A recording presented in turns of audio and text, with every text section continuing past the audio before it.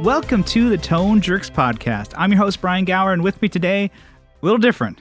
Kyle's not here, so don't shut off your devices just yet. I have a guest co-host from the very second episode 2. So now he's back, episode 89. Nice. It took us that long to get him to come back. And buddy, BJ Desbera, local musician, a good buddy of mine. We've been friends for a while. Hello, Tone Jerks. Yeah, thanks for coming back. You have done an episode just for our Patreon people. So it was like maybe a month, maybe a year ago. You did like a catch up, what's new with you, and we did stuff like that. But I figure we should get you on the main episode, feed here. You've been on my podcast too, which is only really for the YouTube algorithm bots. But yeah, so as most people, if you haven't gone back to listen to that first episode, it's a good one. It was actually rough, mainly on my part, because I didn't really know how to host or talk to anybody on mic. I was like, oh jeez. And he was starstruck. Let's be honest. Yeah, there you go. But yeah, we had mentioned in that episode, BJ is kind of one of the reasons why I started a podcast of my own. Friends have inspired me to be like, hey, you should do it. And BJ was like, well, I'll kind of just have you on my show. And his words of advice are just to do it. Put it out. Who cares who listens to it? And you do whatever you want and you'll learn along the way. And so good or bad, he's very responsible for this Tone Jerks being a thing. So enough of that. BJ, you are a local musician. You play a lot of gigs. You're a gigging musician. That's actually your career. That's actually what you do to bring home the bacon. Yep. So we'll kind of touch a little bit on that. But yeah, how have you been? What's new? What's new in your world? What's shaking? What's grooving? New in the world. Well, I think the way I do things, it's like I don't try to shake the tree too much. So I'm still doing a lot of regular gigs at a lot of the same places, Tipsy Crow, and I've added Himmelberg's and a couple places down here in the South Bay as well. Yeah. But I'm downtown mainly, San Diego is kind of your... Yeah, I just try to keep it pretty regular. But what's new, I would say, is I am continuing to work on this upcoming album that's been, kind of in the works for a few years now. But everybody always says it's been in the works for a few years, but if you're not physically working on it, I don't consider you working on it. So it's been paused. The thought process is not part of the work in my mind. So it's been on hold for a while, but I'm actually getting back into it, like putting the work into it. I've got the ideas and now I'm just trying to execute. So been working a lot of recording with different studios and stuff and people, and it's been a lot of fun. Yeah, you have recorded with Sean Tolley. Correct. And so with him, of Clarity Recordings, good buddy of ours. He was on a while ago, but yeah, no, it's cool. It's cool that local friends are helping everybody out and going to different studios and it's nice that that's ability now, because remember when we started, like maybe 4 or 5 people you knew had recording stuff. Of those people, maybe one had the space to record like full band, and that one guy usually did not have the ability, like the technical savvy to record a full band. So it's like they had like the stuff, but they didn't really know how to use it yet. So now everybody's kind of got it. Not as trustworthy. The ratios have evened out a little bit. More people have it, and more people know how to use it, which is nice. Yeah. But no, that's cool. He's also a good brain to pick. So if you have questions about recording and stuff like that. So no, that's it's good. So besides, playing locally, I wanted to say you've been kind of doing that pretty regularly from when episode 2, it's like you were talking about trying to get more consistency in your gigs. But it seems like for you, you're doing many gigs a month, but it's kind of very sporadic, but you are becoming a regular at places, which it seems like you're kind of reaching for that goal that you had. Yeah, I feel like the bread and butter stuff for me personally, I'm not trying to be the world's biggest punk band or anything, I'm just trying to be a working musician. So I'm just trying to have a few spots that I can call home that'll be like the safety net, but I still continue to try adding new places all the time and out of San Diego, trying to get out. And you kind of have to do that because eventually bars close and eventually things change. So the more places you have kind of in your pocket, and if you're not afraid of a little distance, that's what's going on. So I think with my booking stuff, I'm trying to reach a little bit more out of San Diego now that I've got a few regular San Diego places. But just trying to keep it semi-regular is what I'm doing. Yeah. Is that, are you finding it's easier, the fact that you have spots that are, I don't know, that are regular, that you're like, oh, I'm consistently playing here and out in this area? It gives me a little bit of a peace of mind for sure to have a spot that I know, okay, I got 4 a month, Yeah. Where it's not like I'm trying to book all my shows every time. Like sometimes if I like fuck around and don't book, or if I, you know, just have a very unlucky month and haven't booked anything, like nobody responds or whatever, like I'll have somewhere to play and I'm going to eat this month. Yeah, yeah, you usually might just have to be some ramen and Yeah. the month. But you also like, I mean, what I was getting at is like having spots that you're consistently playing and that you're like, oh, I'm out there doing it. And you're like, I'm getting these paid gigs. I'm here downtown at these bars. I'm like, why don't you book me at your bar? It's like you kind of have a little bit more clout. Does that help, or is it not really? I mean, agents, they kind of just like, booking is booking bro. across the board, and booking people typically just don't answer emails and don't care about the bands they're booking. Like, that's the fucking monster that we all have to, you know, worship, I guess, at the altar of. But or they'll book a show last minute and wonder, how come nobody showed up? I think the difference will be, and I'm not at that level yet, but I feel like if I get to that point, this is where I'll notice a difference when venues start reaching out to me, you know, like that's when you start to see like, okay, booking is easy, but like when you're still reaching out to bars and you're still reaching out to whatever, they don't care what bar you play at. They're like, well, we're better or we're different, or they don't even know what that bar is. Like I put it in my booking email all the time. Like I am a resident musician at this place. And if I send that to some place that's outside of San Diego, they're like, definitely not going to know that bar. But I could send that to the people that are neighbors to those bars, and they'd be like, don't care. That place doesn't mean anything to me. Yeah. But no, I mean, that's, it's interesting because I'm not a musician, working muso. I'm not one of those. We play in our band once a month. We play, you know, originals, and, that is a completely different market where people will be like, you'll be happy to get like $100.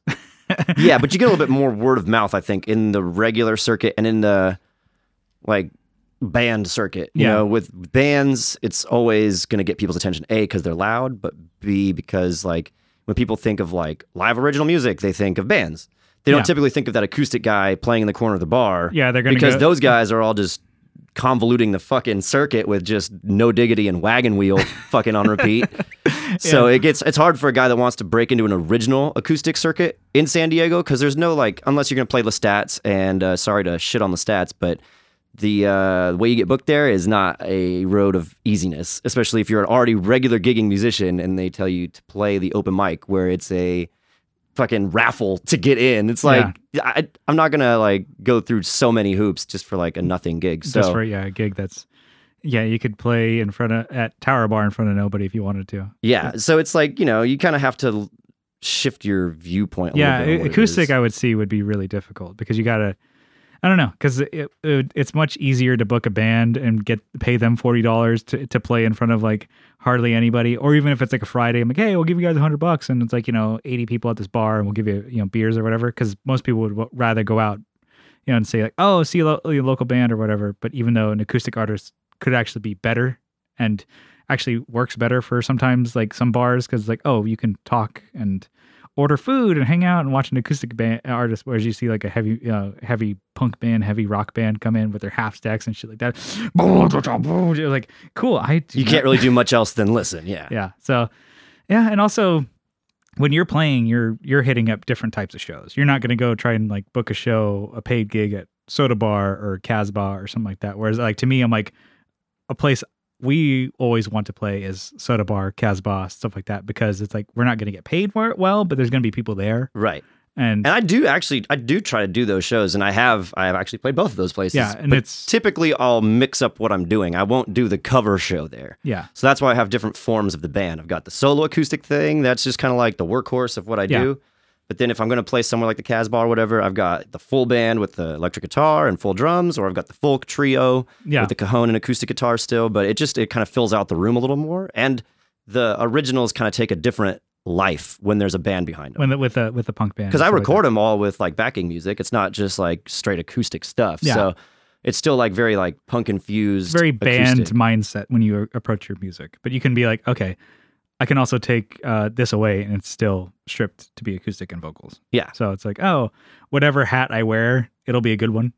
Very stylish. Yeah, sometimes it sounds better full band, and I admit that, but you know, it's just kind of like you got to do what you got to do. Yeah. And then people aren't listening anyway, so it doesn't matter what I'm doing. Your full band is with Ivan. He's a very much our buddy Ivan, he's like been a guitarist for one of your old bands. He's drums for your band now, and for the pop punk stuff. And it's like he's a heavy hitting drummer, so your songs definitely take a huge turn when you do a distorted electric guitar and add it heavy hitting drums. I'm like, yeah, it's cool. And then Brian on bass. Yep. Yeah.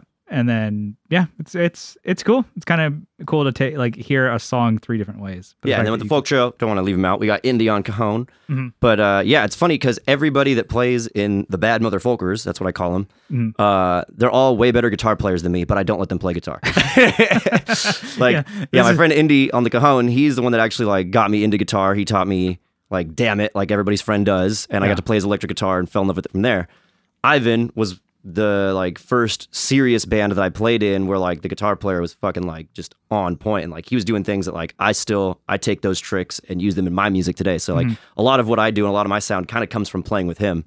Brian, he's been in several like metal bands and like he's a little bit older than us, so he's been in a different scene, like when like the real like screamo, post-hardcore, emo stuff was coming big. He was in that circuit. When it was coming up in San Diego, yeah. So he's got like real good guitar chops. But yeah, all 3 of them are really great instruments. They're all really great musicians with their instruments. But I make them play something completely different, which is hilarious to me. Well, hey, you're the one pulling the reins there. You want when people come and compliment me on my guitar in front of them, I'm like, please don't tell me I'm good. Stop. Like, they're gonna bring this up later.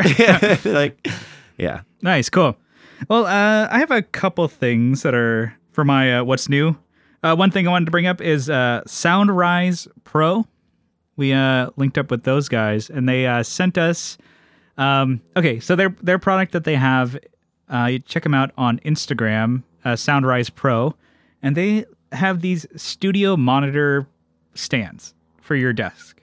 And one thing that's kind of cool for like a home studio, because most of us aren't going to have a huge room and tons of space to spread out and like get the air room, man, and like worry about your acoustics and I'm like, yeah, no, that's not going to happen.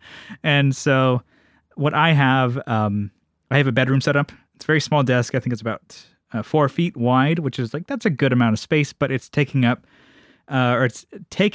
a lot of the space by a 4-space SKB rack, rolling rack that I have my interface in. I have power supply, XFX and stuff like that. So in case I need to pick that up and go somewhere, it's already like, I don't have to like jumble a bunch of shit. Which you make it sound so easy, but those things are like 100,000 pounds. And also it's like, so much of the desk space is taken up. And so I barely have any room for, studio monitors. So think of like, I have HS5s from Yamaha right now.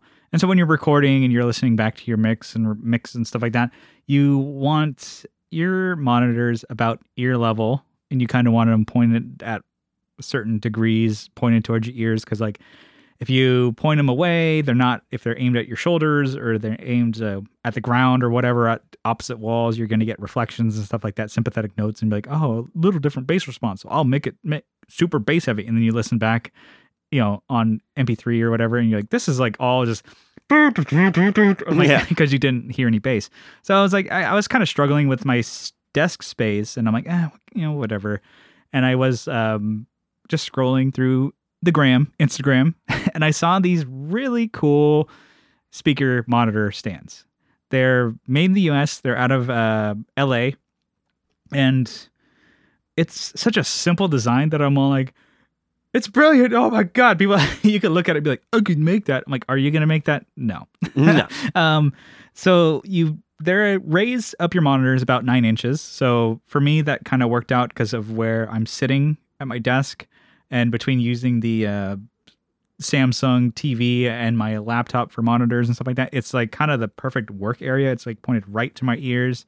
And so I was researching them. We talked to, back and forth, and they sent Kyle and I a pair of these because he researched it and instantly fell in love with the idea because he has a similar situation with his computer build that he's doing. He's doing more of a synth setup, and it's like monitors at the appropriate level, and you get extra space. Make all the difference too. Yeah. And I kind of already took advantage of it. Like BJ, you could probably see I have everything's stacked up underneath these speakers now. It's all like, oh, I have my like preamps, I have my different cloud activators, and yeah, which is nice because otherwise that stuff would all be in your hand space, basically. Like looking at his setup, like if that stuff was to come forward, it would be replacing wherever a mouse might be or a keyboard. Yeah, So- and so, or they would have to be put away in the closet. So every time I wanted to use, hard drive or my DI boxes or something like that, I had to like like hook them back up and like, okay, cool, I got to put them away now. Yeah. And it's like anything that like prohibits workflow is just a pain in the ass. You want to be able to just come in, work, and I don't know about you, but I like to display all my toys. So Yeah. like if I have like a cool new pedal or something, I'm gonna like make sure that it's out on my desk. Like that way, I'm also more likely to use it. Because if it's put away, I'm definitely not gonna be like, I want to go clean all this stuff up. Like, yeah, and it's nice to have it. So, I mean, these things are very fucking cool. So, check out soundrisepro.com and you can use a promo code JERKS. You can get 15% off. Just for being a jerk. Oh, yeah. Just check them out. I cannot post enough or talk enough about these because I'm going to post them in the group and we'll post them on the page. It is such a simple idea. And to me, like, I love the simple ideas that just fucking work. I'm like, brilliant.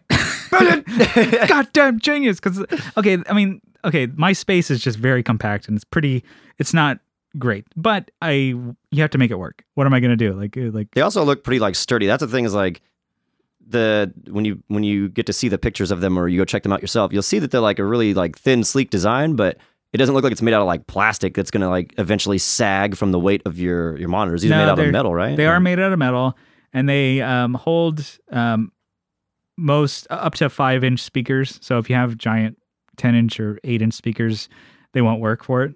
So, I can't put my 15-watt bass amp on it. Yeah. So I'm sure they're going to work on bigger ones, but these are perfect for like, because most home studios and small garage spaces or whatever people are doing, you're not going to want a giant monitor setup anyways, because it's like, why? Yeah, I don't think it would make a difference in a good direction. I think it would make probably worse. Yeah, it's like you're not getting this room that we're in is pretty fucking small. But anyways, they're great design. They saves you space, and then it gets your monitors where they need to be. It gives you more space for preamps and anime figures and all that good stuff. So anyways, we'll post a picture in the link and check it out on Instagram, Soundrise Pro. It also looks like it's the perfect height to put tall cans underneath. Perfect. Oh my God. Thank you. We got one of those Modelo Chelados. Yeah, that's right, baby. It fits right underneath. Oh my God. Jesus Christ, BG, that was perfect. So all you tall cans. That's a selling point right there. I mean, when you're done throwing them in the air, you put them underneath the Sound Pro. Soundrise Pro. Anyways, besides that, for the studio, I did get another boring piece of gear. I bought a Nothing is boring. Monster Power power supply. So it's like a power conditioner for my recording setup. So it's Monster Power Pro 2500. We have one of these in Kyle's bass amp setup. So the SVT3 is everything's plugged and his tuner are all plugged into this Monster Power Pro 2500. Found it on Reverb for a really good price. Like I was like, I could buy a Furman for like $300 or $200 or whatever. I'm like, That's a lot of chiladas. Yeah. But I found one used because I don't think Monster makes them anymore. And I really have had nothing but good things to say. And we've played it and it's really great, reliable power, clean power, whatever. And because what I have running here, it's important to me is the Focusrite Claret and the XFX 2. I don't want to be like, just fuck it. If it surges and just blows up, fuck. No. So, it works for me. So I got one of these and I think it's kind of cool because it has cool lights on it and it shows you the voltage. I like lights. So it changes. So we're at about 121 voltage here and it kind of goes between 121 gigawatts. 121 volts. So that's kind of a boring thing for me. But it ended up being cool. So that's then what's new for me. But let's go into one of the reasons why BJ's here. We're going to do an acoustic playing on the air topic. We're going to go through some pedals and through some different DIs, and we're going to hear the differences, if there are any. All right, so through the power of editing, we are into the playing segment of the show. You guys don't know if this was recorded first or last or in the middle. Who knows? 6 years ago, actually. Could have just not even announced it. But, BJ, you are predominantly an acoustic player.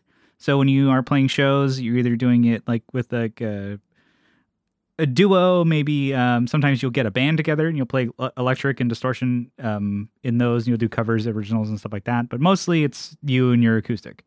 So you'll roll up to a gig, and obviously you're going to bring your guitar, but what else are in your bag of tricks? So if you roll up and you kind of don't know what the setup is going to be like, what's your kind of I like a simple setup, because I've learned through the years of many bands that the more stuff you have, the more likely it is to break.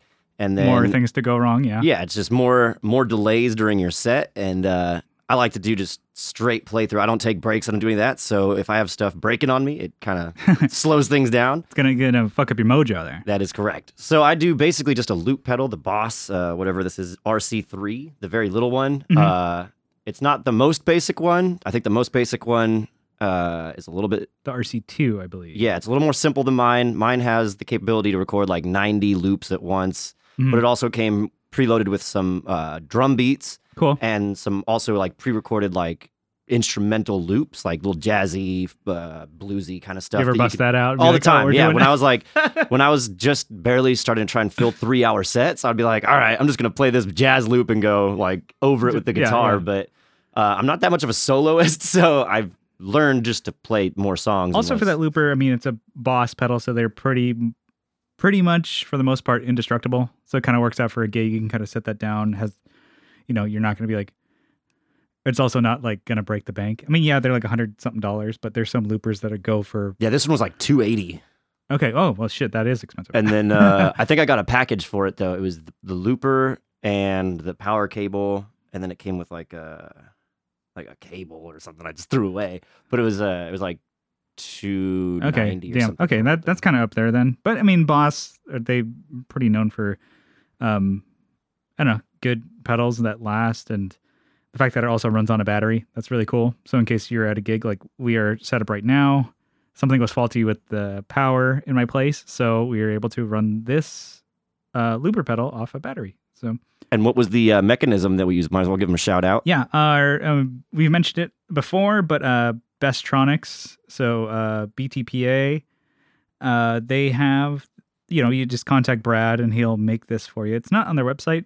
I think he may have put it on there, since it's like this battery adapter thing. Just get a 9-volt and it will just cap that off at the end of the 9-volt and plug it into your pedal, and you can run external power. You're the only person I've seen with one of these, and I heard about it through you, but every time I see it, I'm like, I need to get one of these. Just throw one in your case, and in case something happens, like where it's like, oh, this faulty power, this shitty power, but you still want to be able to run your looper. You don't want to like... Yeah, because I'm the guy that brings 6 sets of strings. I bring a whole pack of batteries with me every time, because like I just know that those things are going to break or die, so I got to have them all. Yeah. Anyway, so we are... I kind of wanted to bring BJ on because he's an acoustic player, and he does it... Like, I'll play acoustic every once in a while. I haven't played a show in years, but I've seen you do it. Yeah, back in the day. And then recording, I don't do much. Maybe do like a couple like acoustic overdubs. So I'm not a huge... You're just not sad enough. That's what it is. Yeah. I like my acoustic, and it sounds great, but I'm just not really doing a whole lot in the band or performing with it. But you do, and you record acoustic guitar, you out there playing. And I kind of wanted to do a pedal topic on acoustics, as like when you would use pedals, like why you would use them, is it even worth a damn? How you could use them? Because for me, a lot of reasons I don't use pedals is just because I don't know what they are, what they do, or whatever, and I don't want to spend the time to learn that stuff. But now that we got all your fun little toys out here, it'll be cool to kind of hear what the not the limitations, but what the limits are with this thing, like how far we can take an acoustic guitar. I'm interested to see. Yeah, so the way that we're recording this today, I'm doing 2 tracks. I'm doing one with the 2 notes, XLR out, so it's the 2 notes Torpedo Cab M. I have impulse response from 3 sounds, so it's a Gibson Hummingbird 15, so it's supposed to sound like, it's a mic'd up in a room acoustic. And then also just going into a DI, which most of the time you're playing venues, it's just going to be like, plug into this and then XLR out into the soundboard. Yeah, if not, it just goes straight into the soundboard. So I could ask you this, does that make a difference? I don't know. Normally, most places want an XLR because that's the easiest to plug into a snake to go into their board. it's the right level, stuff like that. So most of the time, they're going to plug into an XLR, or sorry, plug into a DI box, then go to an XLR. We're going to hear the difference in the sound between, just the guitar into the DI, and then the two tones. Yeah, the two notes. Two tones. Impulse response. So I was trying it out, and there is a bit of difference, but not a whole lot. So you can tell if it's going to be worth it if you like, I want to, step up my acoustic sound at a gig, if it's going to be worth it or not, or you'll be like, fuck it. Nobody's going to give a shit anyways. So we'll have you play through a little bit, and then we'll do the DI with pedals. Cool. Okay, so here is your acoustic guitar going into the DI. What kind of guitar are you playing? This is a Lag Tromatone, I believe, is the name of the style. But yeah, Lag is the company, and it's a French company. Yeah, it's not too big. It has a cutaway. It's a Grand Auditorium, I believe. Yeah. And yeah, the model number is T66ACE, so that just means acoustic cutaway electric. But nice. So kind of works for you. You're digging it. Yeah. And so for shows, it's kind of like, you have it all stickered up and stuff like that. So you made it your guitar. It's definitely like the guitar that I would like take photos with or use in videos and stuff. I do have other guitars that I guess are like, I got a Martin and a Taylor too. That those are the iconic sounds that everybody goes after, and I understand why, because they both have their benefits and stuff. This one, I would say, in the term of like 3-tier quality, it's probably number 3. But it's a representative of how I approach music anyway. Like, you don't have to always be like the top, but it also works for your shows. If you can make it work and you can make it your own, then I'd rather do that than have the same sound everybody else has. And then it's a workhorse too. You don't have to worry about it. Like, it's definitely take this out to a gig, and you're been rained on, it's been dropped, it's been beer spilled on it, and it still keeps kicking. Where a lot of those nice guitars, people would be crying at this point. Yeah, no, it sounds good. So that's just the DI.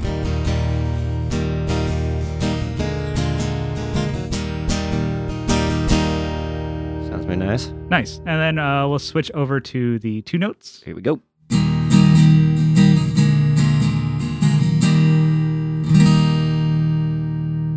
Sounds good. To me, it sounds a little bit less low-endy. Like, to me, it sounds, well, it might be the headphones. To me, it sounds more... Yeah, it could definitely be these headphones. I gave you the shitty $20 headphones. Like, here, I want you to know what your guitar sounds like. At through the PC speakers. Yeah.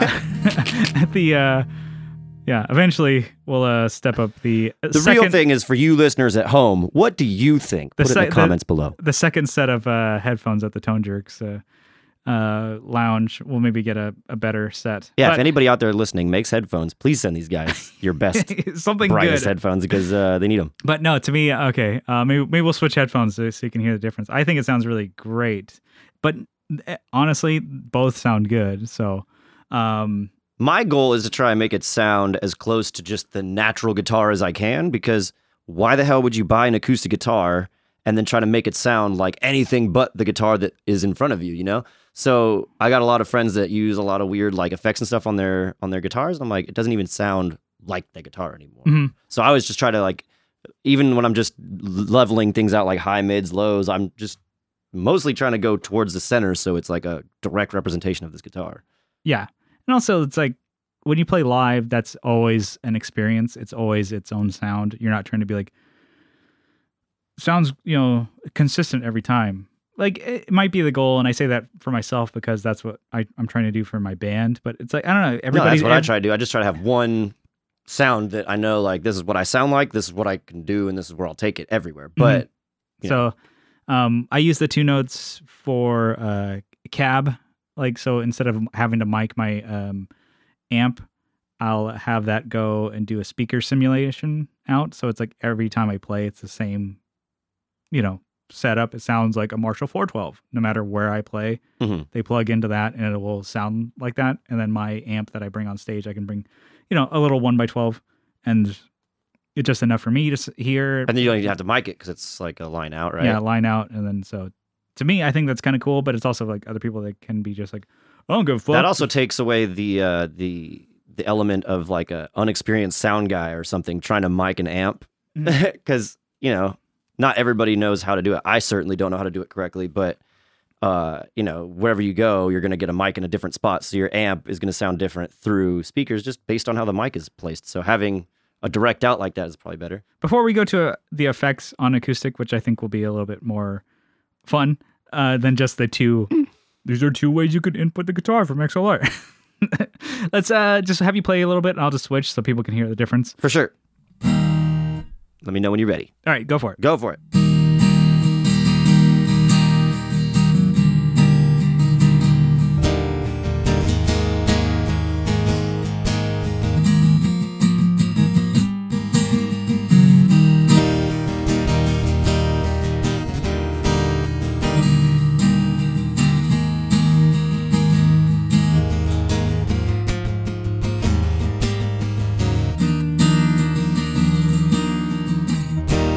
There's a little bit of a difference, and then when we listen back, you'll be like, oh, okay, I get it.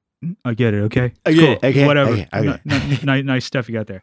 So we will go into the effects stuff. So first you have your looper pedal here. Yeah. And then that's going into Pelican Noiseworks Half Horse Fuzz, and it's going into the Southampton utility knife. Now I would say the way that I normally would string these, because we got it backwards. We got the loop is the first thing. So if you run this, anybody out there who wants to experience with loopers and effects, put the looper last, because so you can stack all your stuff. Exactly. If you want to have like a distortion track and then play clean over it, you can't have the distortion first, because everything is going to record distorted onto the distortion pedal. So if we loop something, it'll be just straight, but then we're going to play with the fun little soundy sounds. Yeah.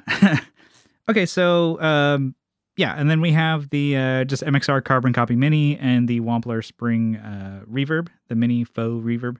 So just kind of get like a little bit like you don't really use effects on acoustic when you play. You use the looper and then plug in. Yeah, I'll do the looper, and then if the board that I'm plugged into has some reverb, I'll try to put a little bit of that on there just to sound a little more thicker. But yeah. Typically, just the straight guitar to the looper. Okay, do you want to show the looper off a little bit? So kind of like how sure thing. I'll give you the Jason Mraz experience. Yeah, how you use it for a gig. So normally it's just you and vocals. So you kind of maybe like just loop guitar and then solo, or what? Yeah, so I'll show some of the stuff that it came preloaded with, and then I'll torch you with my own playing. But so I can do just straight drum beats like this. And unfortunately, I hit the record button, so now it's just recording nothing over this. But then you can go.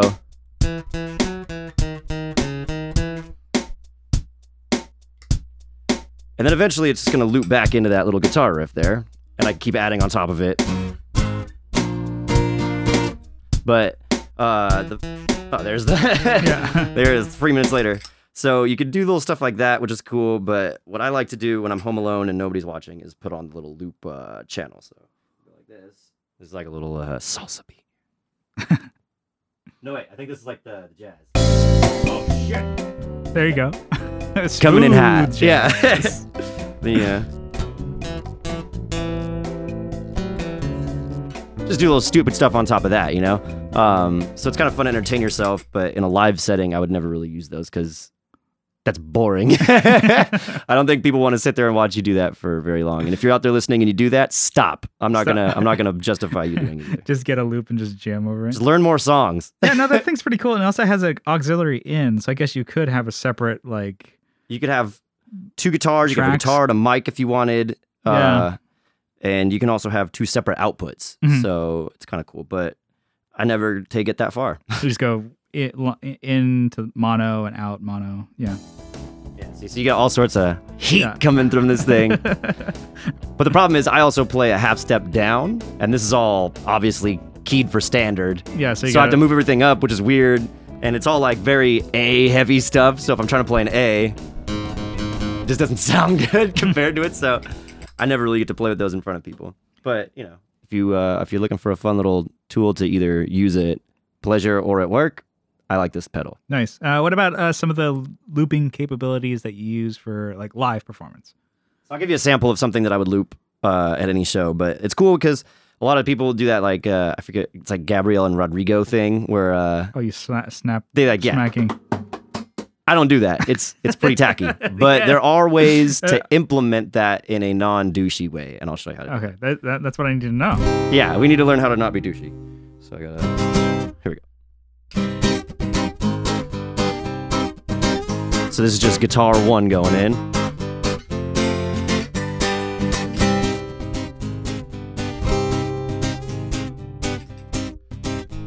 So now it's going to have a couple extra guitars on top of that. You hear that one ring out, right? You could do that on top of everything if you want to. But I like to add a little rhythm into it. So right now it's just playing. It's not recording anything. I can play. And that's not going to ruin it. Yeah. If I step on it again, it'll come back on and start recording. So I step on it, and I have to have intention.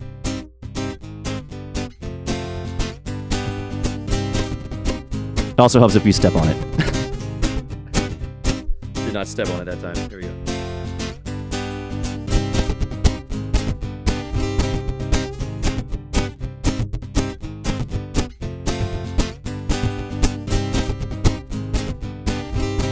So now you got a little bit of like a snare sound, right? Yeah.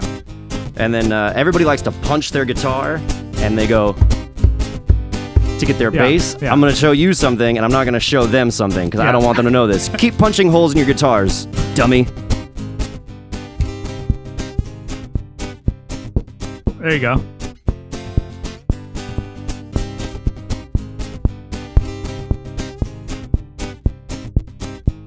I'm gonna blow the lid off of it. You're kind of like hitting your thumb against the bridge. Yeah, so, okay, I guess we're going to let the secret out. It's good. The pickup in most acoustic guitars... The tone jerk's got to learn the tricks. Gotta learn this. The pickup for most acoustic guitars is underneath the bridge.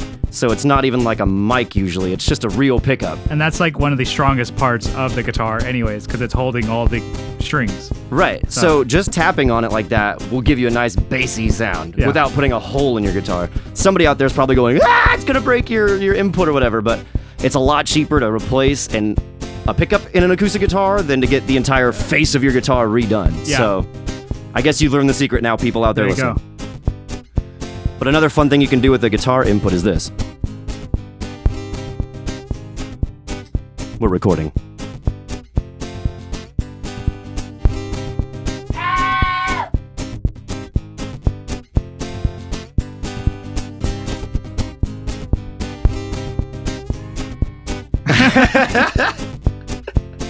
It's the ambient stuff. I'll just undo the scream. And that's another thing. If you play around with this long enough, you'll learn you can undo recordings. So if you mess up a lead or something, just undo that shit. But you have to kind of stop between each element that you input because otherwise it's going to start doing a thing. It's good. And then you'll start doing like solo and stuff like that over it. Yeah, so I'd go like this.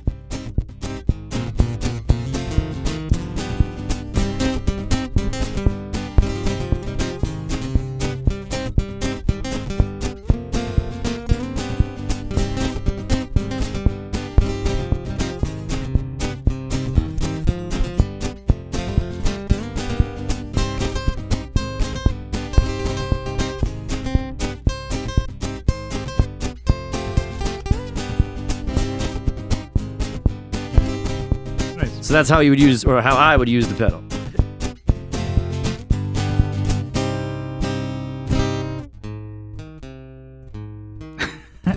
Nice.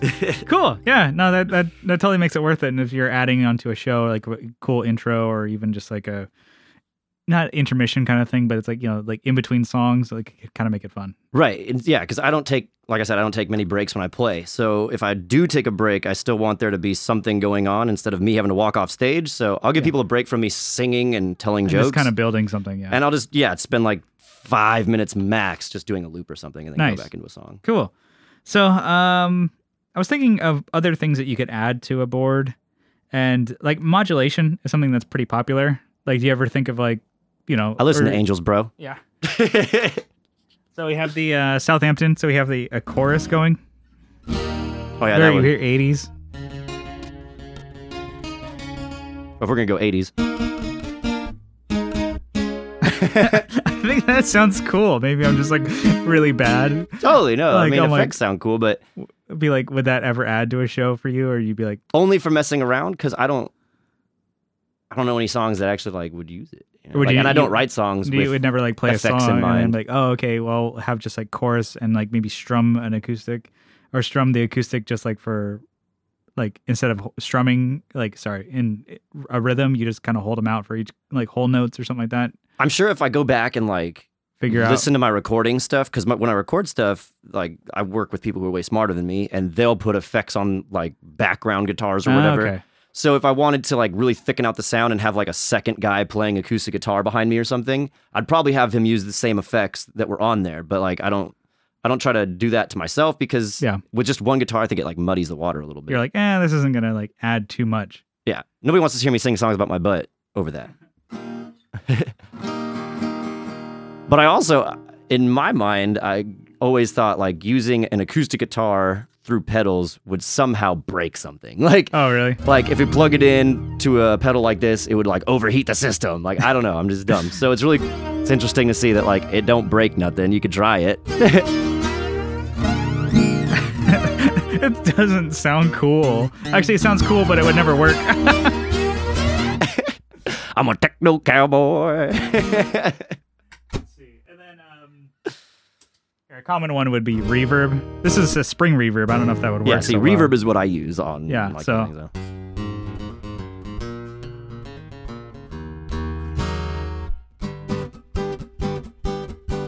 Maybe a little bit more, a little bit less. Yeah, I always go light on it, but I mean, reverb is like salt. Everybody has their limit, you know? Yeah, it's like some people love to just open the cap and just a salt mountain. But yeah, that one's easy. Or delay is, I don't know. To me, I'm like delay and reverb always go hand in hand. It's like salt and pepper. See, and that's like lead stuff. That's like if you're gonna play notes compared to chords. Yeah, I feel like maybe not so much the reverb. Reverb sounds really good with the chords and stuff, but like delay, like sounds weird. But if you go, sounds like you're in an amphitheater or something. Yeah. One that I don't think will sound good is fuzz, but I think we should do fuzz with acoustic guitar, because why the hell not? Absolutely.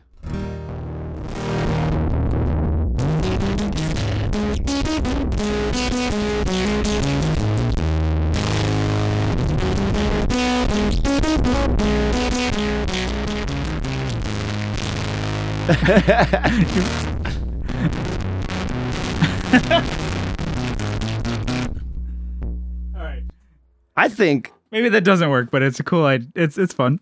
After experimenting, I think I understand more why acoustic guitars and electric guitars are different. You get the tone of an acoustic guitar, not just through how the guitar is built or how guitar is shaped or whatever.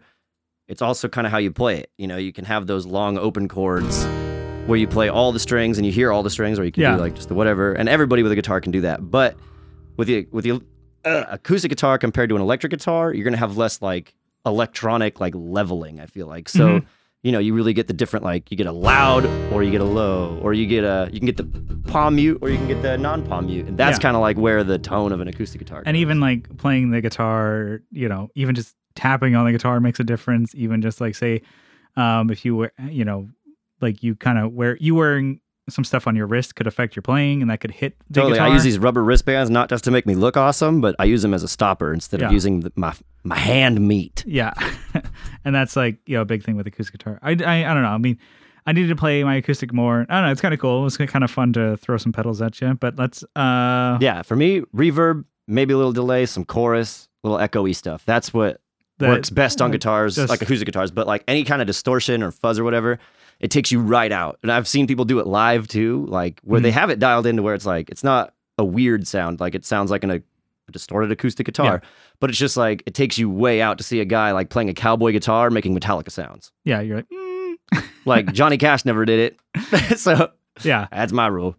All right, let's get into another topic. What do you say? Let's do it. So put the guitars away. We're here. We're going to chop it up. So this is kind of a loose one. I kind of want to just pick your brain. You are learning a lot of songs and to cover for your gigs and stuff like that, but you're also writing songs. You're working on an album. How do you, like, are you still learning new music? Like, are you teaching yourself new songs for your gigs? Are you kind of maybe like I have my 20 or whatever, and you just keep it that way, and you're trying to add on your own originals, or you just like kind of whatever like is inspiring you, like, oh, I like that song, I want to learn it. Like, to me, I'm like, I very, very rarely ever want to learn a song. We do it for the band if we have a gig where it's like 80s night, you're doing pop punk night, learn a pop punk emo cover. I'm like, I don't need to cover that. I write that shit. Yeah, which is like you can play mostly originals and learn 3 or 4 pop punk songs. Cool. 3 or 4 80s songs doing your pop punk Playing Without a Pilot style. Let's learn a Cure cover.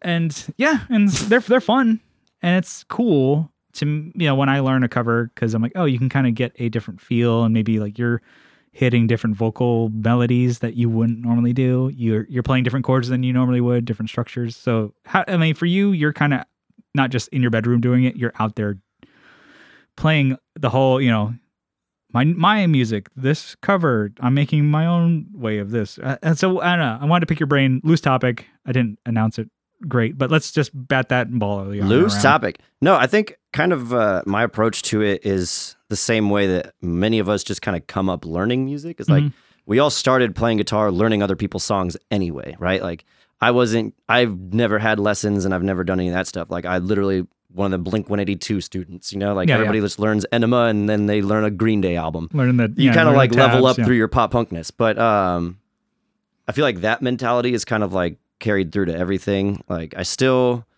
have to do covers and stuff for like the bar gigs. So I do as much that I think I like push it to the limit, really. Like a lot of people push it to the limit. A lot of people have like a standardized list that everybody kind of plays the same songs off of. And I'm guilty of playing a few of those songs, but I try to steer away from that stuff because there's still like good music out there that people like and maybe forgot about, So most of the stuff that I learn is stuff that I've got interest in. I never try to just be like everybody everywhere plays No Diggity. I don't know that song. Don't care to know that song. So I'm not going to put that time into it. But same time, maybe people know a random like B-side Green Day song or something, but that just nobody plays it. So it kind of falls to the background. Yeah. I like those songs. So I'll bring that kind of stuff up as like my covers. And I don't typically learn a song if I'm not going to play it live, so I don't worry about what's like the flavor of the week or whatever, people are recommending out there. I just kind of, if I want to listen to a song, I'll most likely have listened to it 1,000 times anyway. So I just learn it. Yeah. And then I just throw it into the set list, and I treat the cover gigs somewhat like original gigs. I try to string songs together that, I can play. This one ends in G, this one starts in G. So I just string together like a live original band would, but then I give it my own spin. You still make it like a set, not just like I'm just plowing through songs. Yeah, and I don't have a set list either, but I definitely try to like tell a little bit of story with the stuff that I do, So when I'm learning stuff, I just pick songs that I like, and I obviously don't go for the weird like punk stuff that I don't think anybody's gonna know. You're not gonna go like deep obscure cuts. Yeah, if I'm gonna learn a song, unless it's like a song that like has influenced me like down to my core. There's a few songs that I play for myself that I don't play shows because nobody's gonna know them. Fuck them. But like I loved that song, so I learned it. But most of the stuff, like if I'm gonna like sit down and learn a song, it's something that I hope people will recognize, maybe not know, but they'll go, "Oh, I know that band" or whatever. And something that entertains myself, because I'm ultimately going to be the one that plays it 1,000 times. They're going to hear it once. So if you don't like it, give me 3 more minutes and I'll play a song you do know. Yeah. But I feel like because I never had lessons and I've never sat down and really tried to learn that side of music, my musicology comes from learning other people's music and experimenting with the chords that they use and stuff like that. So when I do cover gigs or whatever, it doesn't matter. I'm just learning the whole way, and then that kind of influences what I'm writing, but not so much because I try not to be so like influenced. Like I don't want people to, unfortunately, you're always going to be able to be related to somebody else, and for me it's always Blink and Green Day, which is cool because that's what I want to be, like whatever. But I don't sit down and go like, well, what would Blink-182 do? Like it's just really very much my personality showing through stuff. Yeah. So. Are you ever, I don't know, maybe this is one thing because you're still in control of a lot of what you do, but I'm like, would you ever like play songs that you don't like, but they get a good crowd response? I've done it. I've definitely done it. Like when I was younger in the scene, yeah. Like, I'm playing a Friday night. I got a lot of walk-ins. I kind of want them to stick around. I'm going to bust out these ones. I'm going to bust out the, Bruno Mars or the Jason Mraz or whatever is like, yeah, there have been a few songs that have been like, what are some of those bad boys? Bruno Mars is one of them. You nailed it. But Bruno Mars isn't so popular anymore. So I like Bruno Mars. Yeah, no, like if I were to bust that song out again, I'm sure people in the bar would be like, oh, it's Bruno Mars. But like when I learned it was "Marry You" by Bruno Mars, that song was still on the radio. Yeah, and then it was kind of like this song was kind of the turning point for me, where it was like, yeah, it was hot for a little while, but just like every other song, like eventually something else replaces it. And what do I want to do? Do I want to be chasing a constant repeating cycle of like songs that bum me out and I have to learn a new one like 15 minutes later because there's a remix of it or something? Or would I rather like, maybe dig into my own well of personal knowledge and be like, that song's been around for like 15 years and people still know it, Yeah. Maybe that's more what I'm interested in. Maybe like the classic rock. Classics, yeah. Classic rock. Like Green Day's classic rock. Green Day, Blink, they're all classic rock now, 25 years. Yeah. No, that's one thing. I'm like, okay, sometimes like we will learn covers and stuff like that, ironically, just to throw them in. Cause I'm like, and people, when they hear them, they're like, oh shit. Cause they know that song. Like we cover, You're the One That I Want from Grease, the movie. And then we do, Phil Collins, it's like a Supremes song that he did. And we do a cover of that. And, we very rarely will cover because it's like in our genre. We're not going to like do Green Day or Sum 41 or Blink or something like that, just because. We get it, you guys. I don't know. And this may sound a little pretentious. Like when I learn a song, I don't consider myself like covering it. I consider it like becoming a part of my set, and I play it my style, my way. It sounds like me, even though like you could be like, yeah, that sounds really similar to how they play it. Like if you were to take me playing a song and like a recorded live version of the band playing a song, or even just like the recorded version off the CD, they're going to be starkly different. So like, I don't even try to fake it to the people where I'm like, this is a cover where I'm trying to sound like so-and-so. Like everything I do is going to sound like me throughout whatever. So I just try to play stuff that people recognize. Like I don't think of them as cover. I just think of like as recognizable songs. So like I do a lot of like commercial jingles or like movie theme songs or just weird shit that like I know people will recognize, but I also think maybe other bands aren't already doing. Because I feel like that's kind of the circle that my level of musician especially people are at. Like everybody's kind of playing the same stuff anyway. And if you're going to break through that, the only way to do that is through like just being yourself. Like if people are going to bars in that, say heavy areas or PB, so the beach towns and downtown San Diego are big for having a lot of like acoustic artists, solo artists coming down there and playing for live music, for the live music ambience. And it seems kind of like you don't want to see the same shit. It also seems like the guys who are playing the acoustic stuff in my circuit, if they have a big following, they already had that like they were just friends. Like it's mostly just friends coming out to support their friends, which is awesome and great. You need to have like support of your friends, but there's not really like a scene to build off of playing everybody else's stuff. Yeah. So like if the musician is interchangeable, then I feel like there should be an interchangeable crowd, but there's not. Those people are just kind of coming out to support their friends. I want to steal people away from them, and I want to like build an audience. So the only way to do that is to kind of stick out, Yeah. So you can be like, oh, that guy played these, maybe covers of Alkaline Trio and Green Day and some. If you play on an original night, you don't have to worry about the other band playing your song, right? Yeah. But if you play 4 singer-songwriter acoustic guys back to back, like you give everybody an hour set and you just let them play covers or originals, most of them are going to go to covers, and you're going to be watching them watch the other guy and like ticking off songs in their head like, fuck, he just played Tennessee Whiskey. He just played Sweet Home Alabama. I'm just like, there's knocking songs off their set list. Can't do the Google Dolls tonight. It's the same thing in the DJ world, right? Like if you walk in as a DJ and you're playing stuff that was already in the house mix, people have probably A, already heard that song before, B, they're not going to differentiate you from the house mix, which is like 98% of DJs. But there's the same problem in the acoustic world, and I'm not afraid to admit that like everybody's just kind of like a playlist at this point. So I'm just trying to be unique in your own thing. Myself, yeah. Yeah, I mean, what's your approach to? I mean, how often do you learn new songs? I'm finding myself like the last time I'm relearning covers that we did years ago, so we can play them now, just to have those in our bag. Like just in stick or whatever. Yeah, that or like it's like oh yeah, we used to play that with like our old drummer, and then with Brian now, it's like oh we never played that. Why don't we? It's just because like we you get in you're in a different mindset to where like maybe at that time we were like stagnant with writing songs or we were over our originals and we just like let's play some covers and stuff like that. And it was fun to bring those out because for an originals band playing covers, they can be really fun because you play a couple of those and then people who are in the bar have never seen you before can get into it if you do a good job of it. And if you can make it maybe your own thing and then they catch on by the chorus that like, oh, that's that song. It's kind of fun to see that reaction. Like we cover Hot Water Music, but we do that and I don't sound like Chuck Reagan at all.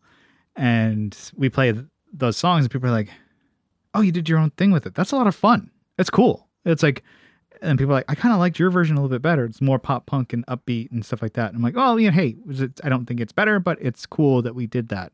And that's only one of the main reasons why we do it. It's just to kind of jab the crowd. I'm like, hey, pay attention to us. Yeah, it's a great way to get attention is to play a cover. But yeah, you should always try to do it in your own way, unless you're just going to be a tribute act. The only time I think that it's appropriate to like note for note repeat a song is if you're a tribute. Yeah. And my band is working on doing, I'll let you listeners in on a little secret. We're working on covering Dookie. We're going to do Dookie song by song, cover to cover. Yeah. And even now, like, we're not completely done working on it yet, but I would say it sounds like 85% like a tribute band, but still there's like that 15% that like we just cannot avoid like sounding like us, you know? So, and I don't try to shy away from that. We're not trying to be a tribute act. We're just, learning some songs. But yeah, if you want to be like, if you want to take somebody else's music and make that your meat and potatoes, like I'm making my money off these guys' songs, you owe them that much to be like, I've learned their song the way they play it. Yeah. Me, I'm just, I play covers because that's what bars will hire you for. If I could just play all original shows, you'd see 4 hours of original music. But, unfortunately, bar managers who don't even listen to songs or music or the guy playing in their bar think that everybody would just rather hear No Diggity on repeat. Yeah. How do you like, or how often do you add like a new song to your set list? Let's say if like, today's my, because you're kind of, I want to say, you're self-employed. You control your own destiny. You're not like going in. I'm like, it's Wednesday, got to go at 9:30. Like, okay, so like, do you like really regiment your days of like, okay, these are booking email hours. These are going out to play hours. Today, you're coming here, listen to my drunk ass talk. Hey, let's plug up acoustic to pedals, bro. Let's do it. Yeah, why not? And you're like, all right, well, I can spend a couple hours doing that. Or like, are you like teaching yourself songs, or do you? I'm like, I guess I'm kind of like picking your brain. I'm like, I never learn new songs. I have no real go get 'em attitude to pick up my guitar to learn a cover. I'm like, what makes you do that? How often do you do that? How do you just decide? Because there's so many songs that you like. You have a very big musical, field of vision that you're like, I like all this stuff. So how do you narrow it down? When do you narrow it down? How much is too much? You know me, like I'm opposite ends of the spectrum at the same time. Like I'm a very obsessive ADD person. Yeah. I get very, very like into something. I zone in on it, and then like a couple weeks later, I'm over it, and I go on to the next thing. Yeah. But with music, it's not that way. Like it's always been my thing where it's like if you put a guitar in my hand, I'll diddle and I'll do things. Like it's not like if you put a pencil in my hand, I'm going to write you a story or whatever. Like if I'm feeling it that day, I'll do that. But like music is never a thing where I'm like, I don't want to do it, or I don't want to like do something with it. Now, some days I want to do original, someday I want to do cover, but I don't try to like have a solid, concrete like method when it comes to music, because I feel like if you start doing that, you put yourself in a box, and then you start like, for some people being in a box is good. That's how they, build their following, they build their sound, their brand, whatever. I'm not trying to have that. Like I'm not trying to be a personality or this or that. Like I'm just literally doing it because there's nothing else I can do. Yeah. So I don't think of it that way. I just, if I want to learn a song, I go out and learn it. And some days I'll sit down and be like, okay, I'm going to work on covers, and I'll play covers for like 15 minutes, and then I'll get struck with like a cool chord and be like, oh, I'm going to work on that. And then it's 8 hours of an original song I'm working on now. Yeah. So I don't have so much of a system. I feel like when I'm proto BJ, like when I am what I'm kind of tacky in the way that like I write down goals, and I do like I'll brick down like a calendar and do like a step-by-step thing. And I feel like if there was a perfect me, it would be me that follows the schedules that I write, but I never follow those schedules. Like I write them and then I just feel guilty all week because I didn't do it. But I feel like if I were to get a little more... The supervisor, BJ, and the... Yeah, you knew me as an employee. I'm a terrible employee. You should see me as a boss. Even worse. And now I'm both for myself. Yeah, nah, man, it's cool. Come in late. I'll take care of it later. Yeah. But I try to always just change things up because until I find the way that, I feel is the right way, I just do all the ways. But so I will tell myself like there's time to do this, do that, and I try to stick to it. And most of the time I do. But as far as like, do I have to learn like a certain amount of new songs a day or a month or whatever? And when I was filling 3 hours, for me, it was always like the gig kind of defined what I was doing. When I was playing little original shows, didn't fucking matter. We just wrote songs about girls and butts, like whatever. Yeah. And if we played a cover, it was because it made one of us laugh, or we thought it would make the audience laugh, or it was Blink-182. Yeah. That was it.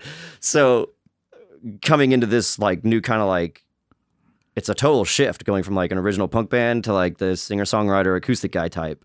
And I've tried to like bring as much of it over as I can, like the punk side, but there is still that element of like, okay, you're playing covers. For myself, I tried to fill 3 hours first. I didn't worry about like what I was playing. I was just like, give me 3 hours of music. Yep. And then I started working out the songs that I could tell like, A, people did not like or didn't recognize enough to care about or whatever, and trying to put more songs in. Not necessarily like thinking like, this is going to get them, but like just change it out. Like if I know that song's kind of a dud, I'll play a different one. How are you, is it like, how are you kind of gauging what sticks? Like, being the only person up there, are you gauging a lot of crowd response? So they're just like, people are being like, all right, let's go to the next part, bro. I've gotten really bad about like not thinking about what I'm playing or when I'm playing it and just really watching the audience, which I guess isn't like bad, but it can be kind of, because sometimes I'll be playing a song and feel completely detached from the music and just looking at the people in the back of the house like, okay, they're playing Jenga right now. Like what are they doing? Pay attention. But during the next song, I'll see those same people like look over and start singing, And for me, it was always like, again, I'm not trying to find songs that people like because I know that there are people who like the stuff I like, and maybe not everybody out there is like, I like very niche music, but like stuff like Weezer, Sublime, Blink, Green Day, those are all going to be songs people can recognize, and you're going to see more reaction from those songs. Yeah. Whereas if I play like a Alkaline Trio song, you might find every once in a while somebody's like, hey, Alkaline Trio. Hey, that's my jam, yeah. And I used to make sure that there was like 6 Alkaline Trio songs in every set, and it was partially because those were just the songs that I'd already learned and like I needed to fill 3 hours with. And one of your bands you like and stuff. Yeah. And I will still put them in there and I still have them on my like request list. But now that I've fine-tuned the set a little more, I've got more stuff that people will recognize and that I don't feel like a sellout for playing. And Alkaline Trio is now just like an option. It's like a satellite song. Mm-hmm. I still play it at home every day, but if I don't get to play Every Thug Needs a Lady in front of a crowd, I don't cry. Yeah. What about, how are you listening to like the radio or Spotify playlist to find the songs that you're like, okay, I know we talked about like, like, oh, I want to play songs that you already like, but I'm like, maybe the ones that I'm like, okay, fuck, I should throw a banger for other people, but not for me. Or if you like playing a certain club, because I know playing like Pacific Beach is different than playing downtown. It's different than playing Chula Vista. There's like little pockets in San Diego of different types of music, and maybe you're playing. Right, you go to OB, you're going to hear White Boy Reggae. That's just what you're going to hear. Yeah, go to OB. That's a big one too. And you play down there. You play East County sometimes. I'm like, are you really changing your set for the bar? Be like, okay, I'm playing here next month, and I know OB is a very reggae heavy thing. I'm going to learn more Sublime. I'm going to learn more Bob Marley. Are you like finding out what are the hits that they're playing? Or are you kind of just like, I already kind of can gauge that, and these are songs that are okay for me. Yeah, I try to have a song for every situation. I like prefer to not be one thing or the other. Yeah. And I feel like it's not like an overnight thing, and it definitely wasn't me in the beginning, but I feel like now that I've kind of worked out songs that are kind of like just universal, recognizable, easy to digest songs, it doesn't really matter what you're playing as long as, you can get a couple people into it. So I do have like, if I'm in OB, I'm going to play a couple Sublime songs, maybe closer to the beginning, but I'm still going to play Johnny Cash, and I'm still going to play, like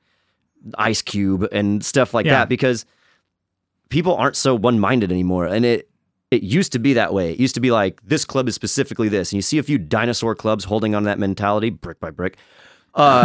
You have a great venue, and you're not filling it with everybody who could be there. You just want metal or you want rock, and that's fine. That's cool. But if you show me a person who's like, I only listen to metal, you can find those guys.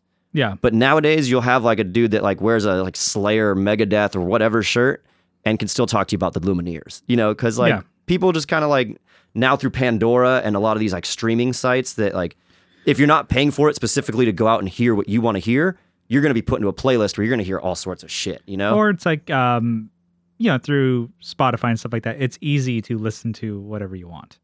Because like, I pay for Spotify, and you can just, I'm going to listen to this today. I feel like also with Spotify, I've noticed myself not feeling as guilty listening to things. Like when I was a kid, if I'd go to like, FYE or Suncoast Music, the last two music stores I could ever think of, I would go in and like, I'd be in the CD section. I'd be afraid to go to like the pop section or like the Latin or the world or the whatever section, like specifically because like I would feel like there was judging eyes, even though there's like nobody in the store. I just feel like there's like a shame in like breaking your norm, I guess, until you've done it enough where you're like, fuck it, I don't care. And then even just like, dipping your foot. I'm like, oh, I like that one song. You don't want to be the guy wearing a Misfits shirt, picking up like a Britney album going like, oh, what's this sound like, But whereas at Spotify, like nobody can see what you're listening to unless like you legit like share your playlist with people. So you might see a lot more like, someone you expect to listen to one thing, listening to kind of everything. Yeah. So I feel like people have evolved a little bit, not so much where it's like everybody should play everything.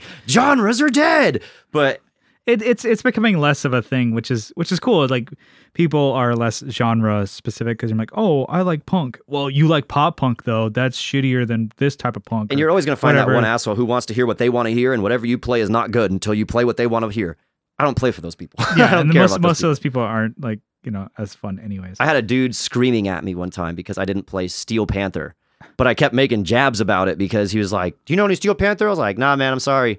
And he's like, I play the song, Steel Panther. All right, here's a Steel Panther song. And then I played Sublime. And he literally came up in my face, was like, you're a jerk off. Fuck you. Like shaking his fist in my face. I'm like, number one, where the fuck is security? Number two, like, do you think that's going to make me like put down my shit and learn a Steel Panther song for you? Like, no, thank you. Yeah, like, that's always a good one. It's like, oh, I'll play this one. I'm like, oh, we're playing that one next. And then you play something completely play an original song, and they're just like, what? What the fuck, man? Be like, well, that song was inspired by. That's cool. All right, well, we can wrap this one up. Yeah, I just wanted to, pick your brain a little bit about covers and learning, maybe that whole, balance of original music and learning covers Short answer, yes. Learn covers, work on shit you want to hear. It's going to only make your original stuff better and easier to write. And also, if you're in a position where you need to play covers for a living, don't be afraid to play shit you like, but just think about what people will know. Like, you don't have to be the guy that's going to influence the world with your music. Yeah. You can still, maybe because everybody's playing Green Day, learn a Green Day song, but don't learn the Green Day song everybody's playing. Yeah, they have a huge catalog. Yeah, no, that's cool. That's good little tip for you there. All right, we're gonna wrap this one out. So thank you, BJ. Thank you so much for coming back on your episode number 2 and your episode number 89. So where can people find you online? I would like to direct you first to www.mannequinvanityrecords.com/BJ. That's like the official site. Mm-hmm. I'm too poor for my own website, so I just kind of fishtail off my label. But that's where I put all the information as far as like upcoming shows or releases. We're going to be putting out a re-release of CV Soundtrack, my first album, specifically there. So go there first. Other than that, I'm very active on social media. So you can find me on Instagram, Facebook, Twitter, Pornhub, JDate, Black People Meet, Bumble, Grindr, Plenty of Fish, all that. Just look up BJ Jesbera. I'm the only one. There you go. You're also Spotify, Yes. iTunes, and all that stuff. Like, yeah, Google Play, Apple Music. Yeah. So you can LimeWire. Yeah, check them out. Get some of those tunage, and then keep an ear out for, I guess, the new album. The wheels are turning again. You're gonna get that cranked out. We're gonna put out a trail of breadcrumbs leading to a big mess at the end. So just beware. Just follow the breadcrumbs. So just want to say thank you guys for tuning in to the show. And if you guys like what you hear, you guys can follow along on social medias at Facebook. Just search the Tone Jerks, and we got a group. You can join it. BJ, you're not in there. You should join. I'm in there. What are you talking about? Now you're like, what the fuck does that mean? Anyways, besides Facebook, we're on Instagram at the Tone Jerks. You guys can follow along. Also, be sure to check out Soundrise Pro on Instagram. So at Soundrise Pro. And man, I am butchering their name. SoundrisePro.com, and use that promo code JERKS for 15% off. And if you guys really like what you hear, you guys can help support the show on Patreon for as little as $1 a month. But if you guys double down, you guys get an extra episode for just $2 a month. And we wanted to give you guys a huge shout out just for supporting the show. So I got a list, and I'm reading it this time. I got a listy list. So I'm gonna check it twice. So big thanks to Aaron Taylor, Abe Newman, Adam Rohr from the Let 'Em Hear podcast, Alvaro Viramontes, Andrew Walsh, I should probably say it like Kyle does, Brett Alexander, Co Schneider from the Flippin' Flipper podcast, Colin Smith, Doug King, and Doug again, Digger from Fatfoot Effects, Jamie Davis, Jason Fuzzmonger, Jim Bowers, Johnny Ray, Joseph from Like My Pedals, Kevin Equitz from Equitz Guitars, Leon from Pelican Noiseworks. We used his half horse today. Bruce Banana, Matt Quine from the Fret Talk podcast, Michael Newman, you heard his music at the intro and outro of this episode, Nicholas Ogburn, Brian Nutter from Nutter Guitars, Sean Arbo from Gun Street Wiring Shop, Sean Fahey, Steve Mike from Hardly Human, Stephen Conradi, and Will Lehue from the Just Surprise Me podcast. Thank you guys so much. Thank you, BJ. That was a mouthful. We'll see ya. BJ and mouthful should never be said in the same sentence. Hey now. Hold on, I want to try something though. Hey Alexa, play BJ Jesbera.